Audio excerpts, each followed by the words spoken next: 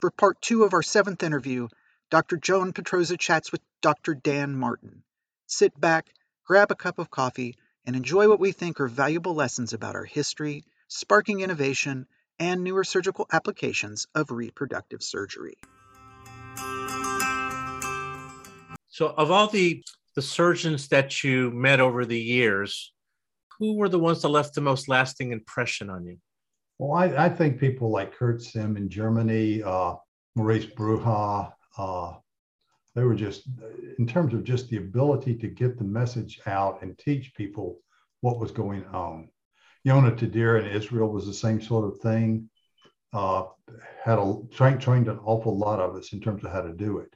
In terms of just technical aspects, the technicians would be people like Bob Kovac, who was a private practitioner in St. Louis, who basically would do 7 vaginal hysterectomies a day with repairs. And then he went to Ohio after private practice, and then went from there to become the head of the gynecologic surgery division at Emory. And when he was still in Ohio, I used to go up and watch him, not so much to see what he did, but to see how he trained his residents. I once watched him talk a second-year resident through a perivaginal repair that was done better than I had ever seen one done before. And he had a communication skill in terms of communicating with the residents and what they were doing that was, I could never duplicate it. It's just the precision in his words. It was just verbal precision. Oh, that's incredible. I mean, that's the sign of a good teacher. You know, I have these vivid memories of seeing these pictures of Kurt Sims, you know, sort of as this, I never met the man, but I sort of envisioned him as sort of being a very, you know, energetic, almost eccentric type of guy with all these developmental things in his head. Is that how he was? Yes. Wow. Yep. If you could go back and do something different, is there anything that you would do different? Well, it's a good question, but I did things as they came along and watched for opportunities. When an opportunity would show up, I would look at it, see what we could do with it. And if it was working, we'd continue to work with it. If it didn't, we'd let it go. I can't think of anything that I would have really changed that would have affected where I was going. I was happy. I never had anything to do with in vitro fertilization. It was never part of my plan. I never got excited about it. Later in life, I had people ask me if I didn't want to go back and learn to do it. I said, no, I think I'm perfectly fine doing what I do. I was good in surgery. I was happy in surgery. Yeah. Surgery is a good place for me. Right. I mean, you really carved out a wonderful niche with endometriosis surgery, you know, and endometriosis has been one of these diseases that really has made just very little progress in identifying what causes it. The treatments seem to still be primarily surgical. Medications, even the newer medications, are all basically doing the same thing, but just in a different way. There's perhaps some newer diagnostic tests coming out trying to identify without having to do surgery. Where do you envision the world of endometriosis going? I think what we're going. So let me look at that from 3 different aspects, 3 different parts. One is patients with pain and infiltrating endometriosis. The other is infertility patients with no pain who predominantly have superficial endometriosis. And the third is that group of patients who are asymptomatic and discovered coincidentally. For the first 2 groups, for the pain group, I think we are, for the time being, going to need to stick with what we're doing, and that is do the best we can with what medicines we have and then get ready for surgery for the rest of them. For infertility, I think IVF is a wonderful answer. And I think Bob Lessie and those groups who are looking at inflammatory markers in endometrium, if they're correct, then for endometriosis, where there's a positive inflammatory marker in the endometrium, it may be that it appears from that, and also some Cameron Najat, some others who have looked at that treating them either surgically or with GnRH analogs may give them a good outcome. And given that they were using 2 months of a Lupron type medication compared with laparoscopic surgery, other than a few people who get, in my practice, Lupron was an easy thing to use because patients and I talked about the side effects. And if they started developing side effects, we got away from it. So all these really bad horror stories I hear about people on Lupron, I didn't see those. I saw people, the worst things I had were some joint problems where we'd have patients who'd have joint disease that would go on for several months after we stopped it. But I didn't see these major immunologic disturbances that people are talking about or chronic problems related to it. So if it were me, and I were given the choice of having a laparoscope or 2 months of a Lupron or in this day and time, a GnRH, one of the analogs, one of the antagonists, if I had my choice of those, I would take the GnRH over surgery any day. In my practice, I never had a patient die, but I had 2 who tried to. I had 2 friends who had patients who did die. And the 2 who had patients who did die, they had patients similar to mine. Yeah. One of mine we'd lysosomal adhesions from off her left adnexa, and she did perfectly fine until 4 days post-op when she called me up and said that she felt something pop that morning and her belly was getting big and she was getting dizzy. So I told her to get to the emergency room. Next thing I hear is about 5 hours later, when the surgeon who'd operated on her called me up and said they got it and they fixed it and they gave her 6 or 8 units of blood. What she'd done was had a delayed bleed from the omentum. So where we had actually taken this thing down off the omentum, and that thing was the best thing. It's just 4 days post-op and she bleeds. In between all of that, though, was the part of the story that I'm happy it happened. I'll never understand it. But she started out the door and passed out in the door. Didn't make it past the door. And this is about 11 o'clock in the morning, 11:30, something like that. Her husband, who was at work, decided he should go home and check on things. He said that was uncommon for him, but he just said he figured he should go home and check on things. He usually didn't go until 5 or 6 o'clock. So he went home at noontime, found her and passed out the door and took her to the emergency room. And the rest of the story was the surgeon did what he should have done and saved her. But her husband gone home at normal time, I'm not sure she survives that long. Right. I'm not sure I think her hemoglobin was 4.7 when she went in. Oh, yes. I'm not sure if she had any hemoglobin, if it'd been 5 or 7 o'clock that evening. That's right. And the other one was a patient I took care of. It wasn't one of my patients, but I was with a resident and we were a mild case of endometriosis, nothing really going on. And the resident was doing perfectly fine. And all of a sudden, the nurse pops in through the door and told me I was needed in room 2. She didn't say hello. She didn't say anything pleasant. She just told me where I was supposed to go. The nurses, by that point in time, I was an old man. The nurses always were nice to me. They were pleasant. I was kind of a rock star at that point in time. So I didn't stop to ask her. The way she said it, I knew it wasn't even worth asking. I was going. Yeah. All I said on the way out the door to the resident was, turn off the electrical units. I don't want you to electrocute them while I'm out of here. So I go into room 2 and somebody doing a tubal ligation and managed to get both the aorta and vena cava. Oh my goodness. And to make it worse, it was retroperitoneal. Oh. So the first person to know it's a problem is anesthesia when she goes into shock. Yeah. So by the time I get in there, they've already opened her. They've done a little mini incision, it's at least a midline incision. I give them that one. They made the right incision, did a little small incision to get their hands inside, thinking they could do something. I took one look at the incision, opened it halfway up to her xiphoid, because my guess was that bleeder was going to be directly beneath the insertion site, which is where it was. Yeah. So you need an incision up above the insertion site so you can look down at it. And once I found it, it was easy enough to put my fingers around it and control the bleeding. So I could at least control the bleeding. Yeah. I couldn't stop it. And I was sitting there trying to if I put pressure just on the one bleeder I could see, it was bleeding behind it somewhere. Yeah. I mean, they got both the aorta and vena cava. So I was dealing with all sorts of stuff. Oh my goodness. I had written about 6 months earlier, someone who's a really good surgeon had a similar, but much less impressive case where he had opened her up and controlled it by putting his hand on, putting one hand on it or putting a finger on it and controlled the bleeder until a vascular surgeon got in and sewed it up. Didn't require blood transfusions or anything. It was a vascular case, but it wasn't a dangerous vascular case, other than the fact they are all dangerous.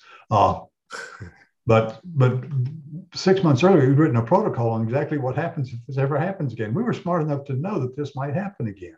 Yeah. So we had a protocol for it. And by the time I get in there, I knew we'd already activated the protocol. I think I'd asked to make sure and ask if they knew who was coming in. And it was Rodney Wolf was coming in. And I didn't realize Rodney was going to bring in Larry Burke. So we had 2 cardiovascular surgeons on their way. And I'd worked with both of them in the past on other things, mostly committee work, never in surgery. But these were 2 of the best vascular. And we have a heart transplant. So we have a heart transplant unit there. Yeah. And these are the guys who were on that transplant. These guys are heart transplant surgeons. So pretty skilled. Pretty skilled people. So Yeah. I've got them coming in, and all I'm doing is trying to get this thing under control. I mean, in the meantime, I'm sitting there, how am I going to get this under control? And part of the protocol is we have a vascular clamp designed to come across the aorta. And I know that the dangers of this, putting it up that high, are you've got to worry about where the renal artery is. Yeah. But you don't want to take out the renal artery when you throw the clamp down. Right. So here I am, and I'm sitting there looking at it, doing all I can to identify as many things as I can.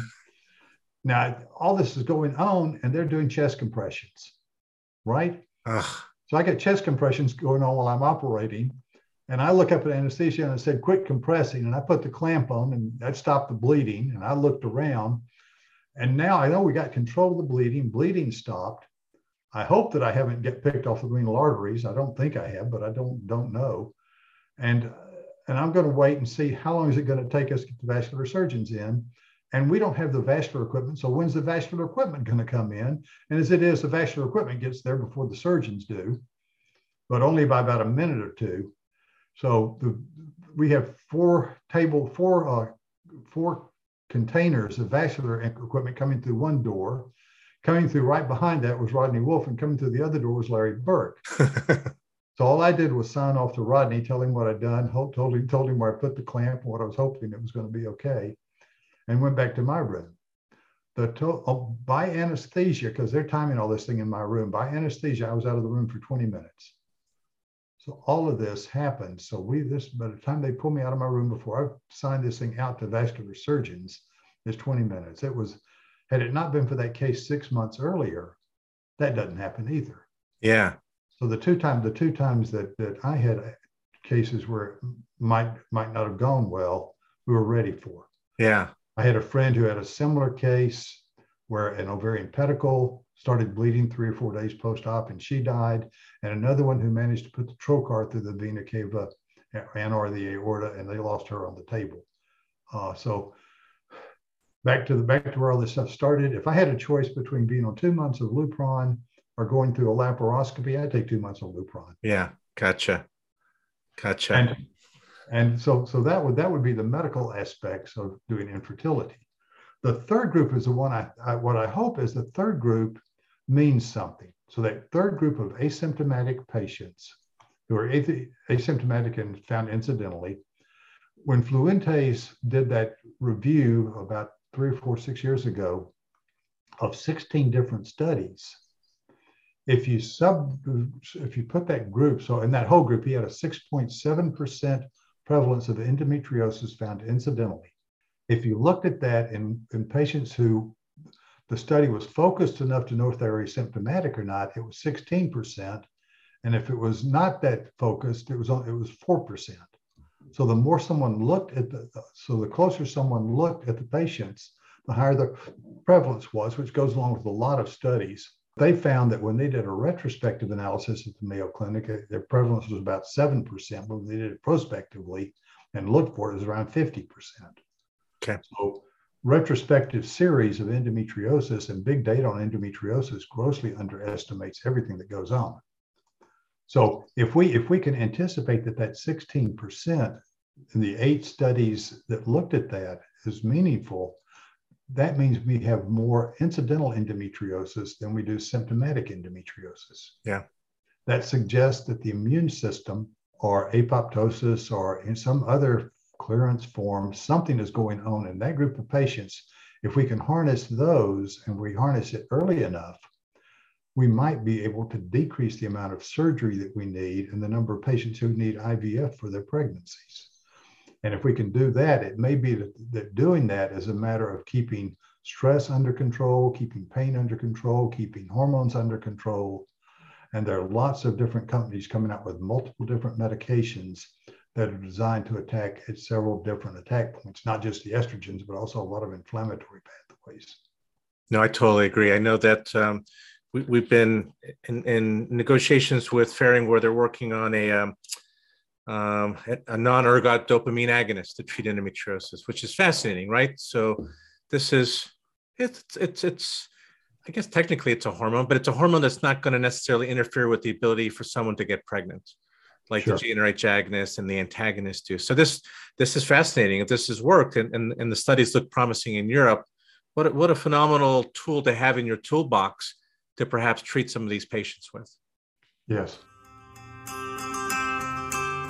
So we have a few more minutes, Dan. I just want to sort of get into just a few things. Reproductive surgery is something that I'm interested in, and I'm the past president for the Society for Reproductive Surgeons. And, we've started this year, this surgical track, which I think is just the first of many tracks that will happen within this specialty of reproductive endocrine. I think we'll see genetics tracking. I think we'll see a specific track for IVF. We'll see a track for surgery. We'll see a track for other things. What advice would you have for those residents who like the concept of infertility, but want to operate, but now are feeling compelled that if they want to operate, they're going to have to go maybe into a MIGS fellowship instead of a REI fellowship? Do you think there's an opportunity for them to operate in the field of REI? I think that's good. We have reproductive endocrinologists who are part of all the programs, who are part of all the surgery programs now. So there's obviously a place for them. I think it's hard for me to know how surgery is going to compete with IVF monetarily in terms of the reimbursements for it. Yeah. And I think that's going to be the hardest part to do, because if you look at the AAMC reimbursement rates for gynecologists versus REIs, REIs generally reimbursed by the AAMC at about 50 to 80% more. Yeah. And in private practice, it's significantly higher than that. Yeah. The other issue is going to be is how do they get people to refer patients to them? I was lucky in developing my referral populations because nobody wanted to compete with me. I was taking care of the pain patients. Pain patients are difficult people to learn to take care of, and it's hard sometimes to develop a pain protocol that works. So the bigger issue in terms of being an REI and a surgeon at the same time is how are you going to work those pelvic pain patients into your population so that you can get the referrals? Because I doubt people are going to refer their infertility patients to you for surgery. It's more likely they'll refer pain patients to a pain surgeon. I think if somebody's interested in managing pain, then endometriosis surgery is a good place to be. It's going to be difficult to stay away from pain populations if you're going to do that type of surgery. You're absolutely right. And when I got out of my fellowship, I opened up a pain clinic at Mass General, and it was tough. It was tough because you don't necessarily have people jumping up and down wanting to support you because it typically doesn't make a lot of money. You're trying to hold on to staff who are dealing with phone calls all the time about pain medications, and back then we were giving more pain medicine than we are now. So we were doing pill counts and having to work with anesthesia and the pain service and urology because we were dealing with a lot of painful bladder syndrome, interstitial cystitis, you name it, myofascial pain. So it's very, very difficult, no question about it. And there's no doubt that from a reimbursement standpoint, those REIs that do IVF make more. But as speaking as a reproductive surgeon, my payments in the fact that I think I have I have more peace with myself because my fun time is in the OR, right? Yeah. I can suck eggs all I want all the time, but sort of that controlled fear I get every Friday when I go into the OR, thinking that I planned as well as I can plan, but not knowing what I'm going to see until I finally put that scope in and see what I think I'm going to see is exhilarating to me. And as I'm sure is exhilarating to you, right? Yes. And the immediate gratification that you had when you took out pathology and you knew that patient's going to get better is second to none. And I think what we're trying to do with these videos and these webinars is really to tell residents, listen, this is fun. This is part of REI. If you want to make money, sure, you can make money. You can go into private practice. But if you want a well-rounded REI life, there are opportunities to do a little bit of both. So hopefully we'll be successful. Time will tell, Dan. Time will tell. Oh, and the reality is, REI made more than I did, but I made plenty of money.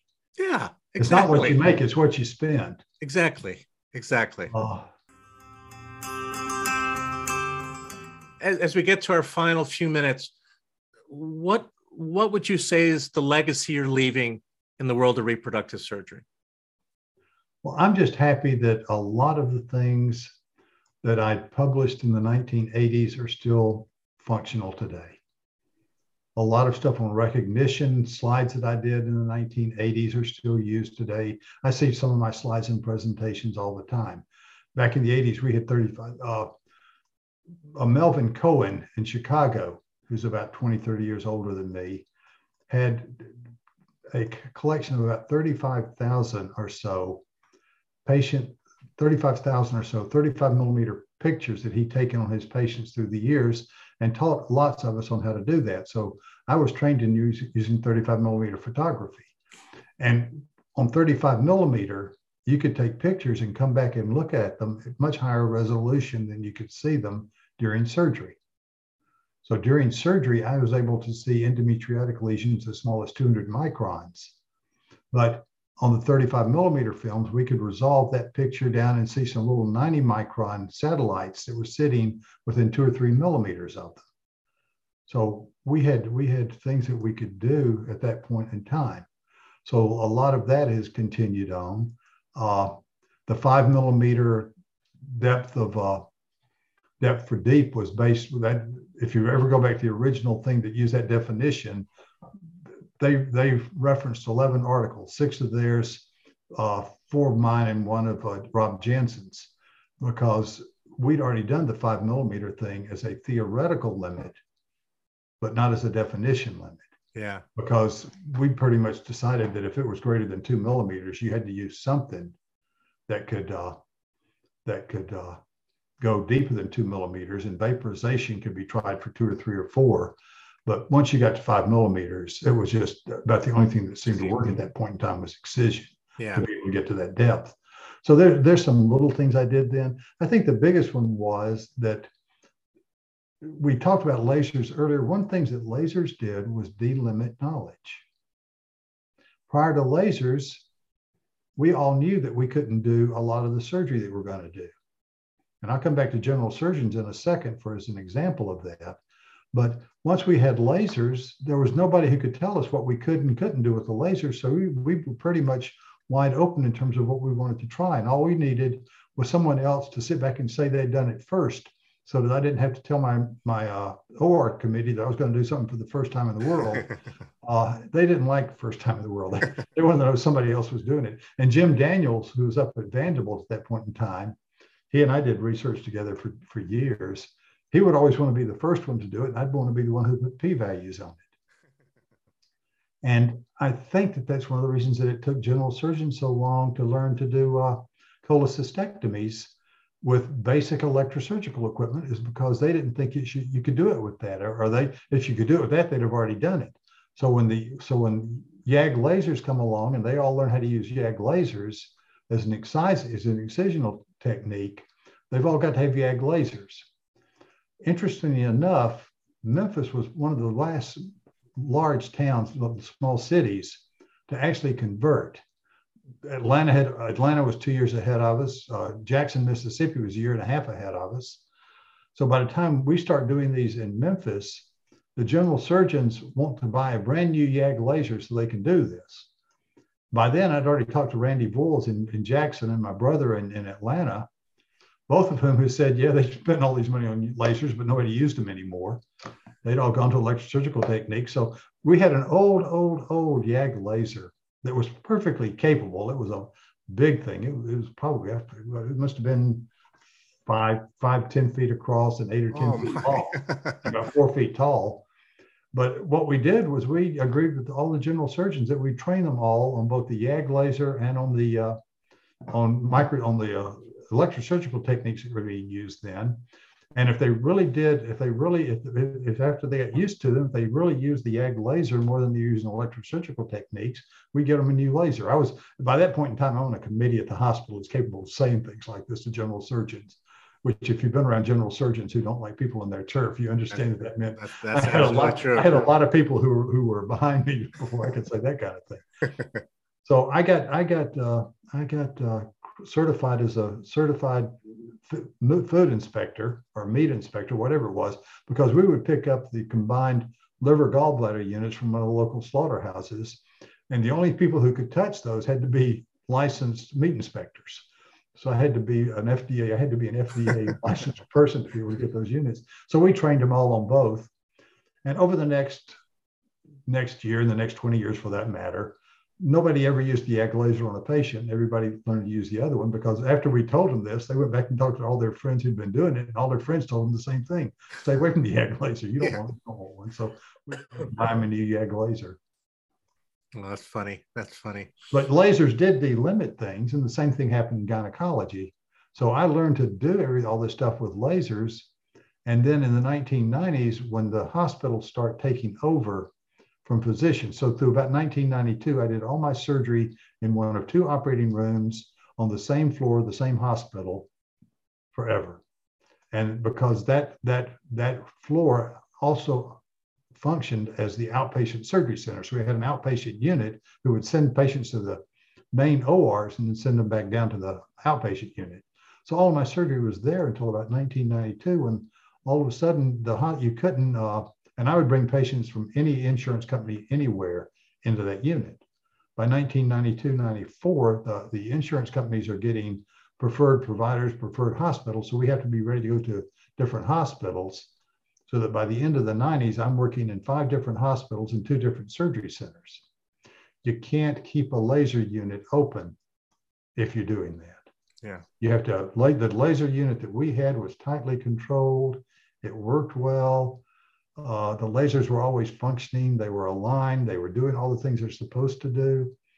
When we start having to do them just everywhere, then the amount of surgery was too diffusely scattered for anybody to get really good with it. So I went back to basic electrosurgical instruments like everybody else, and that was the end of it. So for me, lasers were good for delimiting knowledge and learning things, but after that, we let them go. Yeah. Gotcha. Well, listen, we are at the hour. That's plenty. Thank you. Yeah. Thank you so much, Dan. I appreciate it. This is quite an honor, having an hour just to sit down and talk with you. I truly appreciate it. I do hope that you'll continue to be involved with us, with the Society for Reproductive Surgeons. We value these relationships, and as we get our surgical track up and running, this is a pilot year for us. We have 4 programs. I don't know if you know that. So we have Mayo, Hopkins, my institution, Mass General, and we have University Hospital. Then we're bringing in Brigham and Women's Hospital and University of South Florida next year. And then we have 2 other programs probably coming in after that. This is all sort of tracking fellows who want to operate. So we're beside ourselves. We have a program, we have a curriculum. I am sure we'll invite you to come and give us a talk about endometriosis at some point to those fellows, if you don't mind. Love to. Wonderful. Well, thank you. Have a good evening. You too, John. Thank you. All right. Take care now. Bye. Bye-bye.